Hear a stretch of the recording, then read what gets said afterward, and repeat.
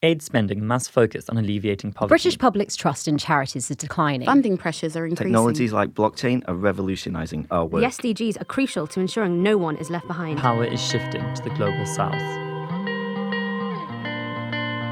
The Bondcast, exploring the debates in international development.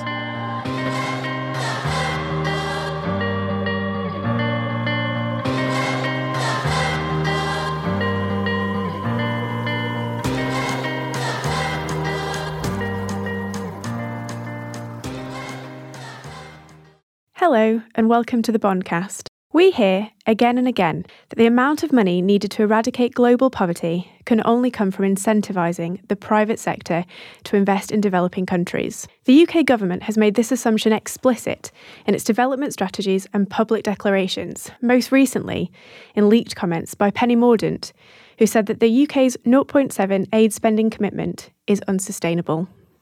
As the UK government moved towards higher investment in Africa, more and more aid is being delivered through the private sector. What do these trends mean for the poorest countries? And how can we, as NGOs, break through the political rhetoric of a global Britain to practically and positively engage with the privatisation agenda? At Bond, we've brought together a range of experts to interrogate whether private finance can ever really work for the world's poorest. Joining us today, we have Liz May, Head of Policy and Advocacy at Tradecraft Exchange, the UK's fair trade NGO. Hello. Next, we have Toby Quantrill, Global Lead on Economic Justice at Christian Aid. Hello. And finally, we have Jessie Griffiths from the Overseas Development Institute, who leads on the think tank's Work Development Finance. Hello. Thank you all for joining us today to help go through what I think is quite a complex subject, but feels like a timely discussion to be having. Toby, I'm going to come to you first to kick us off and help set the scene. What is the UK government's agenda when it comes to private investment? Well, I think it's worth considering that pretty much everything we hear from the government at the moment has to be viewed through the prism of Brexit and through party politics as they are at the moment. And I think this is no exception. But probably the most significant sort of statement that we've heard with regard to this was in October last year, which was on the future of UK aid post-Brexit, speech by Penny Mordaunt that she gave at the CDC, the private development arm of DFID. And that really laid out their thinking quite clearly. The core message on that is probably summed up as not so much global Britain, but Britain first. And essentially, the argument she made was that delivering the sustainable development goals is going to require a large amount of investment, that investment can only come from private sector finance, and specifically a large amount of that can and should come from UK-based investors. So by providing financial and policy support to reduce the risk for UK investors and increasing the opportunities for them to invest in a sort of relatively risk-free manner, the idea is to allow the City of London to expand its role as a financing hub for the developing world, and in doing so sort of also help British investors get better returns. So this is sort of described as a win-win agenda, but there are obviously some risks and problems attached, which we've sort of tried to highlight recently. In essence, I mean, we see this as sort of almost calling for a reimagined British Empire for the 21st century, where the City of London's reach will extend sort of ever deeper across the world, and that's something that probably needs a bit further discussion. Okay, I think that's a really kind of useful summary of where we're at the moment. And just bearing that in mind, it seems, as you've said, Toby, that there's a real shift happening to encourage more private sector investment through kind of leveraging the aid budget, and this real shift to a kind of Britain first narrative and what that means in light of Brexit. So what are some of the key trends that we're seeing as part of this approach? And what evidence is there to suggest that it is actually the missing piece of the puzzle as it's kind of claimed to be at the moment? So I'm happy to come in there. I mean, there's two key trends which I see at the moment. The first is the delivery of kind of normal aid programs, if you like, but delivering those through business, through the private sector and through kind of quasi-private sector institutes like CDC that Toby mentioned, but also the Prosperity Fund. And I think our concern with that approach is that the results so far, if we're trying to look at the evidence, is that there's been questions raised about how effective that is at delivering development objectives. So the Independent Commission on Aid Impact, ICAI, has been quite critical of how DFID has been dipping its toes in this kind of private sector water. it's rated a number of DFID-led strategies, the private sector development strategy and its work on business and development, as red or amber. So really raising questions about whether this is a good strategy in terms of delivering development impact. So that's one trend I see. And then the second, which I find more disturbing in many ways, is this kind of idea that we can in some way rebrand existing normal UK outward investment as in some way contributing to sustainable development, to the Sustainable Development Goals, and in some way recast it as being part of our aid programme. And I think the critical thing there is we need to recognise that not all investment and not all business is created equal in how it can deliver on development objectives.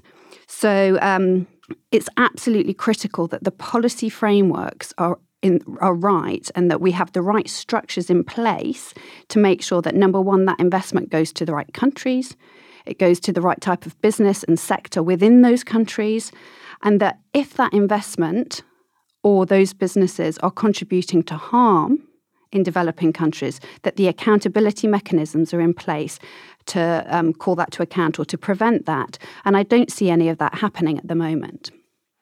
Yeah, I agree, and I think it's worth perhaps stepping back a little bit and seeing the bigger debate into which this UK debate is feeding, which is really about what is the role of private investment, and beside that, what is the role of aid, and how do the two interact? And I think the first thing to say on private investment is that it's extremely important, and I don't think anybody denies that. In developing countries, private investment is about 25% of GDP on average. So it provides a major part of their strategy for developing and ending poverty.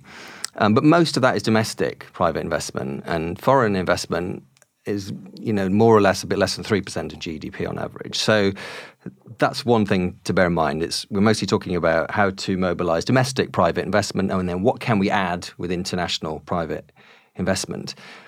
But then when you think about what is the relationship between that and aid, you get into quite a lot more complex discussions. And I think that the main problem we're having is exactly what Toby said at the beginning, which is that people are presenting it as if in order to reach our shared goals to end poverty and meet the Sustainable Development Goals, it cannot be done in any other way than mobilizing trillions of private investment. And the problem is it really depends on which of those goals you're talking about and which sectors of the economy you're talking about. So, for example, we know health and education, for example, are overwhelmingly funded through public finance. And so if we want to meet those goals, we have to find ways of scaling up public finance for those.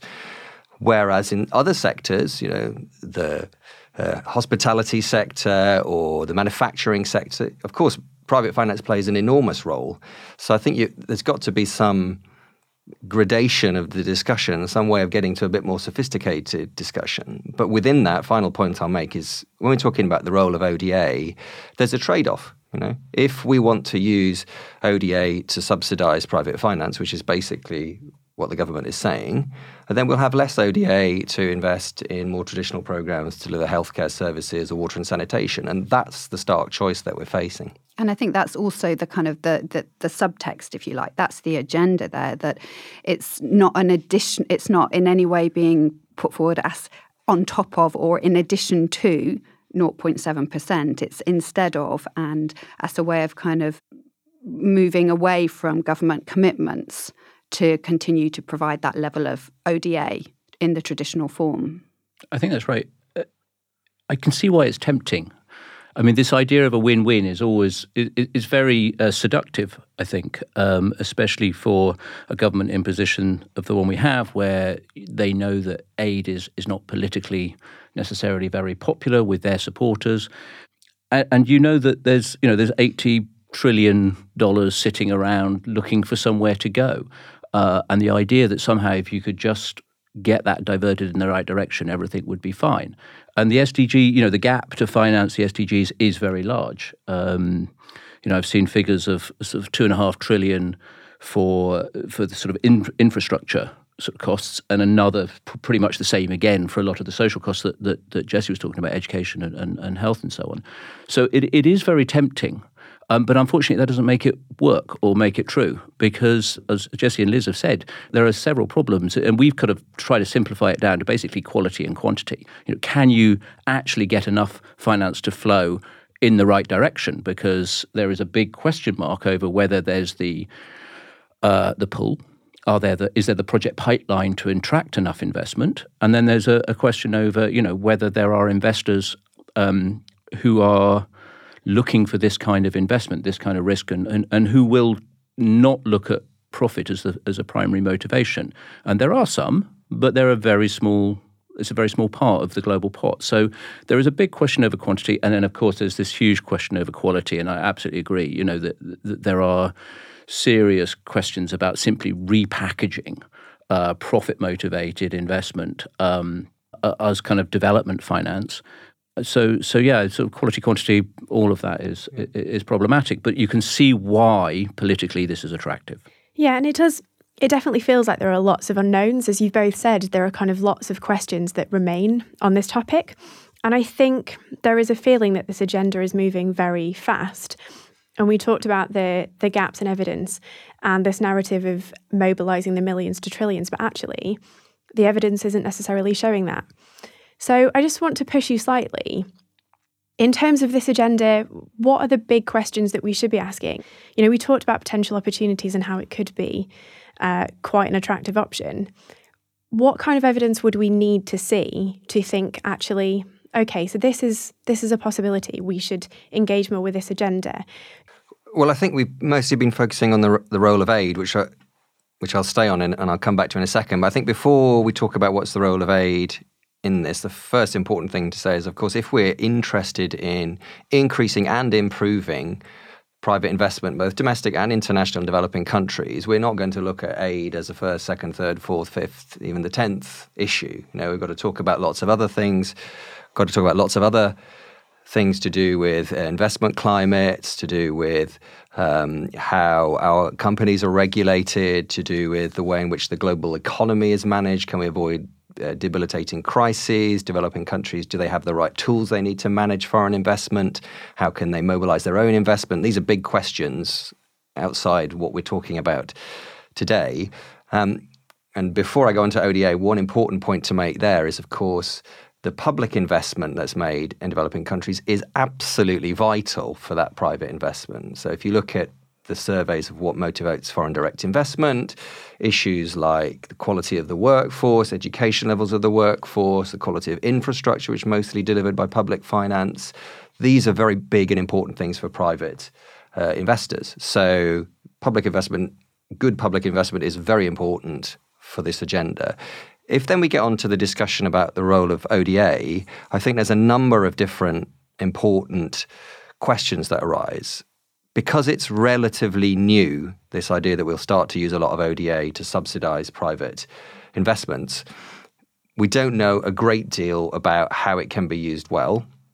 So there's definitely a lack of evidence.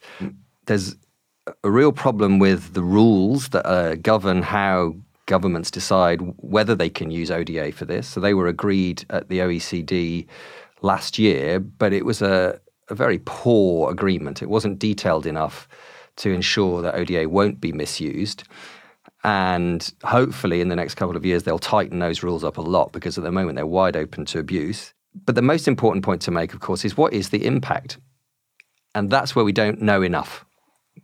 So if we're going to say we're going to invest, as the UK has, billions of ODA into this agenda, and we're not quite sure exactly what the impacts are, we've got a big risk there because we do know the impact's much better for the other ways that we've traditionally been using ODA. And final point I'll make is, of course, the transparency and accountability issues raise their head enormously in this area because the blending of ODA aid and private finance normally means we lose sight of what's actually happening and the public doesn't see as well because transparency standards are not as high as they are in the traditional aid sector. I think obviously to agree with almost everything everything that Jessie has said, but to add a little bit, we had a consultant looking at a number of specific projects, large-scale projects in Africa in terms of investment. And one of the things, and they had a very good knowledge of the sources of data and so on and information. And absolutely to back up your point that private sector finance, the transparency issue is huge. You just don't know where it's coming from, what it's being used for. The level of kind of accountability is much lower. And that's important to consider. I think this point about impact is quite widely discussed, and there is clearly a problem. One of the things we've done is we did a survey with our partners on the ground, partners that we work with in a number of different countries. And even we were quite surprised when we asked them, what's your perspective on global private sector finance? So looking at incoming global capital coming in from outside the country and the impact of that. And while they weren't always able to kind of, there are some specific case studies, but they weren't always able to kind of articulate every last detail, the overwhelming perspective was negative. And that quite surprised us. We thought it would be far more mixed. And actually, there was this very strongly negative perspective of what the impact of such finance would be. So kind of the anecdotal evidence is not necessarily positive. That's something we need to think about. We've done some thinking about what it should look like. And I think probably the critical thing is to say, let's get beyond the idea of do no harm. Do no harm is your baseline. That's not enough. That doesn't say this is development finance. If you're doing no harm, that's great, but it doesn't mean you're actually creating a positive transformational change in the country that you're looking for. So it's not development finance anymore. It's just do no harm private finance. So you have to build up a number of kind of key indicators. I mean, jobs would be a really important one, and I think it was Winnie from Oxfam at Davos who made the comment that if your investment results in jobs that are not, as she put it, dignified, but that don't create the basic kind of level of income, of security, of dignity, then all you're doing actually is investing in exploitation. And I think that's where, for us at Tradecraft Exchange, a lot of what we do is dealing with the fallout, if you like, of workers, small businesses who have been kind of at the sharp end of those international supply chains or international investment and have been harmed by it. And I think, in a way, that's the elephant in the room, that the reason that the private sector is so important as part of the solution to the issues of development is, at the moment, it's actually some businesses are part of the problem. So we need to have a much more nuanced analysis of which private sector are we talking about. Are we talking about global value chains and as you're saying, Toby, the kind of jobs that might be created in those value chains? Are we talking about domestic private sector? Are we talking about the small businesses that we work with, farmer-led businesses, women-led businesses, and the quality of the impact that you will have, depending on the type of business you're investing in, will obviously follow. So I think the problem that I see at the moment is that there's a very kind of almost ideological fascination with the private sector as this kind of benign entity. And we need to move on from that and be much more, differentiate much more between the types of business that can be helpful and the type of investment that works. And I also wanted to come back on a point that Jessie made, which is about the architecture that needs to be in place for investment to be productive. And developing country governments must be able to have the tools to be able to regulate that investment, to make sure it creates decent jobs, it contributes to the local economy, it contributes to skills transfer, technology transfer, it supports local businesses. That whole way that investment can actually contribute to development can only happen if governments can make it happen. And the architecture that we have at the moment that governs how international investment happens, particularly through international investment treaties, mitigates against that and makes it much more difficult for governments to make that investment productive. At the moment, if we have the existence of investor-to-state dispute settlement within investment treaties, governments are frightened to put in place certain public policy measures that might be really important for fear of being sued by those private investors.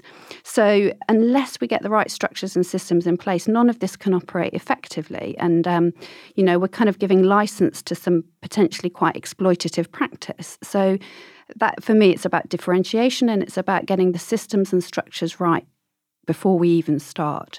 I think that's exactly right. And I think that's the key point that doesn't get discussed too often in this discussion, which is that what we're basically talking about is, if you're a developing country, how can you mobilize the resources you have in order to best channel them so you can sustainably transform your economy, to eradicate poverty, to find jobs for everybody. It's a massive task for you, and you have to make sure that you use those resources strategically. And part of that job might be subsidizing, or will be subsidizing, the private sector to invest in regions that they might not invest in, to build new sectors or enterprises, to make sure that the economy develops in a way that creates jobs, to support small and medium enterprises. So many different things that you might have in your strategy, and subsidizing the private sector is part of that. But then the question becomes, how do you use ODA as part of it? Because if you use aid or ODA, then you're just offering a subsidy to the private sector. What's the best way to do that? And the problem is that that discussion is happening in London or in Berlin or in Washington, not in Kampala or in the countries in which it should be happening. Do they want to use their aid to subsidize international firms, or would they rather use their aid to build transport infrastructure or education health services? And that's the way the real debate should be happening, I think. And I think that comes to who's having the power in making these decisions. It's exactly the same as about where foreign investment goes. I mean, less than 2% of global FDI goes to Africa, and that which does go to Africa goes to a handful of oil-exporting African countries. So the decisions for governments to be able to marshal those resources to support their own development strategies, in particular regional development strategies, is so critical. And in that sense, neither foreign direct investment nor ODA are terribly useful resources, because they're not 100% within the control of those governments or those regional bodies who are trying to direct their use. Liz, you touched on a really interesting phrase there about the ideological fascination with private investment, which I think is really interesting. And we've also talked about the impact. And so I just wanted to kind of question what kind of effect this will be having on people, ultimately living in poverty, who really need ODA to be going towards helping them kind of achieve economic growth, and what kind of effects that will be having while ever we're kind of concentrating on this agenda and not focusing ODA where it should be going. Well, short answer is we don't know, because the evidence isn't there, and because the discussion or the decisions are not being made in the context of a choice. It's almost people like the UK Secretary of State are saying, well, we have to do this. This is the only way we can possibly use ODA if we genuinely want to develop the economy. But that's not true. So the question should be, what is the best way to use ODA, and what is the evidence on that? And I just keep coming back to the fact that whilst it's extremely important for the private sector to develop and grow and create good and sustainable jobs, it's also extremely important for us to make the public investments that we know we have to make if we want to meet the Sustainable Development Goals. So ODI did some research estimating what the public financing gap is if we want to deliver healthcare for all, education for all, and a minimum income for everybody, set at the very low level of $1.90 extreme poverty line. And there we find that even if all countries raise the tax as much as tax as they possibly could, and they continue to grow strongly, there's still 48 countries can't possibly afford those basic things. And there's 30 countries can't even afford half of the cost of those things. So there's a huge public financing gap. And the obvious way to fill that is with aid. So if someone was to come to me and say, what is the best way to use aid, that would be obviously an answer. If you then want to make the case that actually, no, it would be better for us to use aid to subsidise private companies, then I want to see better evidence for that. Sometimes we have to be careful not to fall into the trap, which I think NGOs are all too prey to, which is to think this is all a pure evidence-based discussion. Because we've been looking at a number of areas. We've looked at this issue of kind of, the push for private sector finance, global private finance use of aid. We've also looked at the question around tax incentives, which is sort of linked to this because it's promoted as a tool to attract investment. If you want companies to invest or investors to push money in, you have to provide the kind of tax breaks that will ensure that they want to do so. The evidence in neither case is particularly compelling. So we kind of come back to the question each time, well, why are we going down this route? If, as Jesse said, we've got very good evidence of the effectiveness and what works and what doesn't with other routes, but somehow we're going down a route where the evidence just isn't so strong and we're not clear about. It may be purely ideological, but I think it's also, and I suppose maybe it's the same thing, I don't know, but ultimately we can't counter whose interests are being served. There is clearly a kind of a push for opening new markets, creating new opportunities. So whose interests are driving some of these decisions? And we came to the same sort of conclusions with the issue of tax incentives being used by developing country governments, because there's actually quite a lot of evidence that most governments know this is not a particularly good tool to use. It's not particularly effective. As Jesse said, it is tax incentives, the tax breaks are not particularly high on the list of criteria that companies use when they decide where they're going to invest. That they're looking at a number of other things, most of which require public investment in order to attract private investment. So, they want schools, they want a good workforce, they want good infrastructure, they want stability. What they don't necessarily want is a tax break on the profits they might make, because that's not really that big an issue for them. So why is this happening? If governments know it doesn't work, why are we going down this route? So I think that's always comes, it's a question we keep coming back to. It's actually about power and invested interests a lot of the time.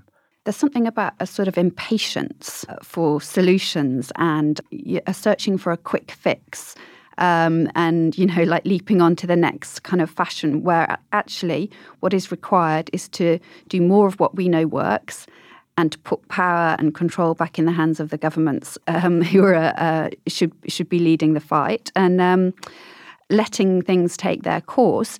And then the role then for us in the West does become, how do we support that, and how do we make sure that the trade policies, investment policies, aid policies that we pursue don't undermine the legitimate efforts of what developing country governments are trying to do. And I think that's sometimes where there are uncomfortable decisions, because there's a certain amount of leverage, they call it soft power, don't they, that comes with being the donor that enables you to influence governments to put in place policies which are largely favourable to your businesses, your students, your tourists, your whole economy. I think, that's part of what the subtext is here. Yeah, and I think you're right. And I think there's a big battle over sensible foreign policy going on at the centre of this. So at ODI, we're going to launch something called the Principal Aid Index in a few weeks. Basically an attempt to say that we in the UK and in all countries have got a national interest in delivering on the Sustainable Development Goals. It's in our national interest to help to end poverty, to have a sustainable environment, to allow peace to break out around the world. That is our long-term national interest. And if we define our national interest as being, some tax breaks for our companies or a new trade investment deal for a large manufacturer we have, or subsidizing some of our companies with aid, then that's very short term and it's not really in our national interest. It may help some people and some businesses, but it's not our national interest. And so we're undermining our national interest, our long-term national interest, by using aid or defining our foreign policy in this way. And I think you see that all the time in trade and investment negotiations. It's the kind of quite macho attempt to try and get one over or extract some advantage from actually the people who are going to be your long-term trading partners. And if you want to see your economy flourish, you will want to see that trading partner also flourish. So I think there's a real case for moving away from that kind of short-termist approach. Oh, so maybe just to break the consensus slightly here, because we're in danger of kind of agreeing too much. I get slightly concerned about the kind of self-interest rhetoric overall. I think there is, the aid sector has got a habit of kind of retreating into this idea of self-interest. And I don't think there's very much evidence that people support the idea of aid because they care about Britain's self-interest. They support it because it's the right thing to do. And I think we should be much more strong and much clearer about talking in that way. And I think we'll get a better sort of level of support anyway, as long as we can show that we are kind of actually working in ways that work. And I think there are a couple of reasons. I mean, what we've seen recently with Brexit and other areas is, when people hear the words, our national self-interest, they tend to think, your self-interest, not my self-interest. I don't. I think you're talking about something else. And in this case, we are. We're talking about the self-interest of the City of London to a large extent. So we have to be careful, because I don't think people hear self-interest in the way that we might expect them to. And then secondly, as I say, because I think people generally actually don't necessarily see their responsibilities globally in regard to self-interest. And we also have to start talking a little bit more about legacy and history and, what our responsibilities, not just our self-interest, but what responsibilities we might bear. And I think the same then also goes for those investors and those businesses that we're talking about. We were having a discussion in the office the other day about the obsession with the business case for businesses behaving ethically, paying on time, not exploiting their workforce or whatever. And in many cases, that business case doesn't exist. But what does exist is a moral case for businesses to respect the society, which provides them with their living and their customer base. And it's kind of like the idea of social contract. And I think we need to also be much more robust in how we view what is and isn't in business interests, and therefore how to get the best out of those businesses. And in that case, when you need to regulate and how you need to regulate, and where you're comfortable as a society, setting the bar for what is and isn't acceptable behaviour. And I think that's quite pertinent to this debate now, is that businesses, investors do cause harm in how they operate around the world. And at the moment, we in the UK don't have an effective mechanism for holding those businesses to account, and neither do the governments in the countries where they're investing necessarily. And that's something that also needs to be addressed. I think that's really important. I mean, I think that the harm that they do is sometimes to other businesses and to businesses that might otherwise be having a far more positive impact. I mean, I was always fascinated when I sort of was in the fair trade world a little bit with the kind of business models that certain business models that were being pioneered within that system. I'm not going to name names, but ones which were looking at how do we actually share value right through the value chain in a completely different way, and so on. And they lost out. They can too easily lose out to kind of much larger, more kind of profit motivated, commercially oriented. And your point, Jesse, as well, about the importance of domestic private finance and the reinvestment, which can also potentially be a loser in this game. So sort of understanding what the impact not is only is on people and citizens, on workers, but also on other businesses that otherwise might be able to grow and flourish, not being able to do so as a result. We've touched on how complex this agenda is and engaging with this agenda is, and that there are different layers of how much we engage with evidence or we don't engage with evidence, and how much we take the political rhetoric and in the light of Brexit. And there are many kind of lenses and ways to engage, but how as NGOs we can engage with this, because I know, Toby, you mentioned that quite often, there are certain traps that the sector is capable of falling into. And actually this is one agenda where, I think the sector is expected to kind of come out and be against any kind of private investment, but also there is a very intelligent debate and nuanced debate to be had. So I just wonder, from your own perspective and your own organisations, what are the ways that NGOs can really get involved in this in a way that doesn't just put us in one camp as being against this for the sake of being against it?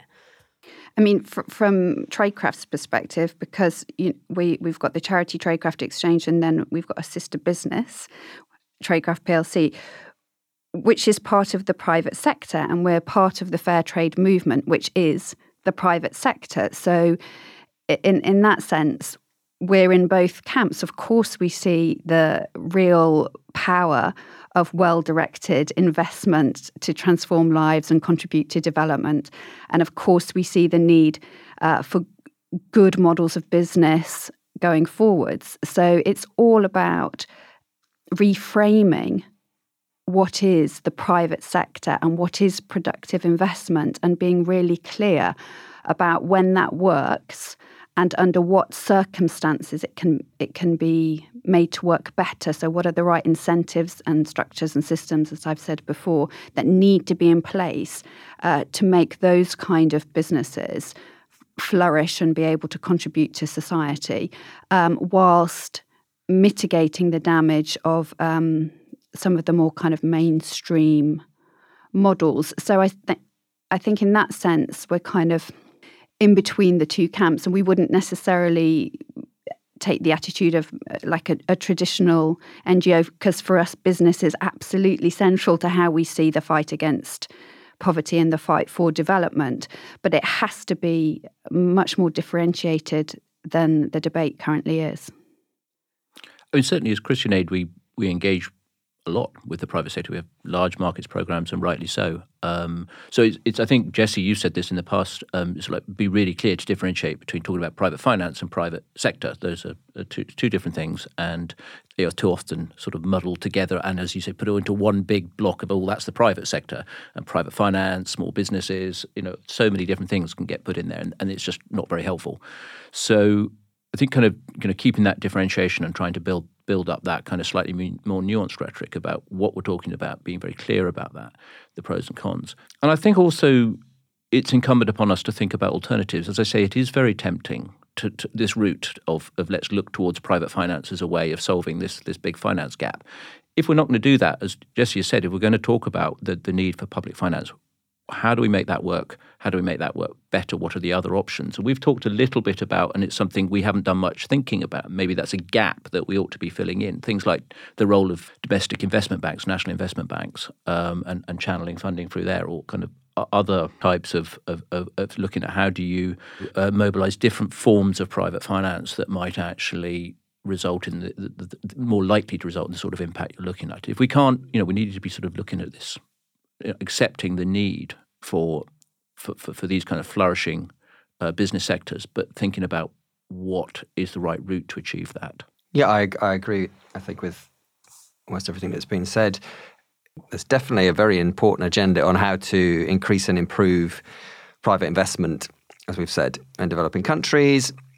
But a lot of that agenda is about, as we mentioned, how to improve trade and investment rules, how to give governments the powers they need to shape their industrial strategies, to build their national development banks, to build their financial sectors in a way that directs finance to where it's needed most, and to protect themselves, of course, from what we know is a very volatile international financial climate. So over the last 10 years, around half of those years, developing countries have actually seen more private finance flow out of their countries than flow in. So there's a lot of things that they have to worry about, and a lot of things they need to manage, and that's a really important agenda.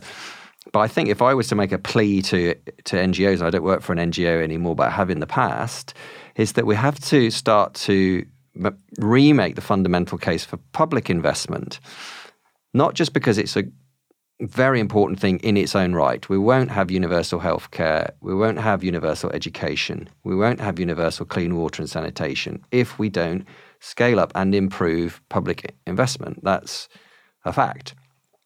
But we also won't have a strong, thriving private sector if we don't also deal with how to improve and increase public investment. And the best example, which Toby mentioned earlier, is infrastructure. And you mentioned, of course, that a lot of the large figures that we hear about the financing gap are constructed from infrastructure, the infrastructure needs of developing countries, which are very large. But the World Bank estimates that 80 to 85% of all infrastructure in developing countries has been publicly financed. And countries like China have financed almost 100% of their infrastructure through public institutions. And the reasons for that are because it's quite hard to find private investors willing to take the long-term risks that are needed for infrastructure. And a lot of infrastructure, like sanitation infrastructure or even much transport infrastructure, does not provide a commercial return. So there is a big need for public investment in infrastructure. And this final point then comes back to the point about thinking about the evidence and thinking a bit more nuanced about these debates. So there are obviously some infrastructure sectors like telecommunications where we would expect to see a big role for private investment. And there are others, like sanitation, where we wouldn't. And we need to just get that clear. And so when we talk about big figures like there is this large infrastructure financing gap, and we can't see how we're going to get the public finance, so it can only be delivered through private finance, that just ignores the evidence. If I could, and it builds a little bit, but it feels like we're at a sort of bit of a point in time.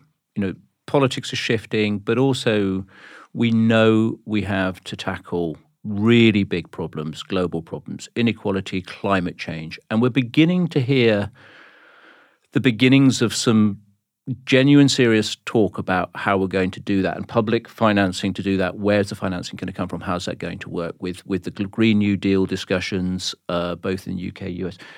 As I think it's incumbent upon us to start talking about what does that mean globally? How do we create a global Green New Deal, a Green New Deal that's going to not just create a low carbon economy, but an economy that's going to work better for everyone? And I think there is a moment of time where we should be grasping that. And talking about these big ideas in a big way, really re-energizing the discussion about public finance, what it can do, how we're going to mobilize it. That's going to be utterly critical in that debate. And we're hearing it in the UK, we're hearing it in the US. Now we need to be hearing it globally. And I think if we're talking about kind of big paradigm shifts, the obvious conclusion from some of the discussion that we've been having is that the model of more growth, faster growth, that will create fairly basic level of jobs is not necessarily the right model that we need to be pursuing in this current time and with the climate challenges that are faced.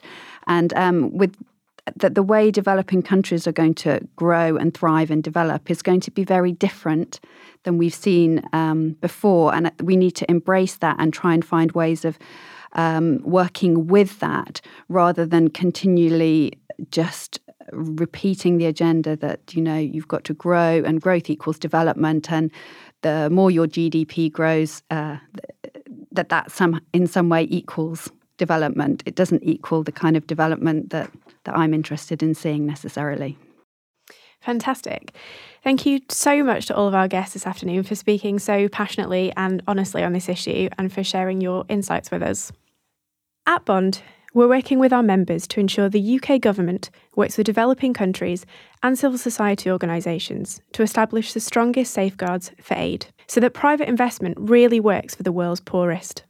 To get involved, please go to our website or get in touch.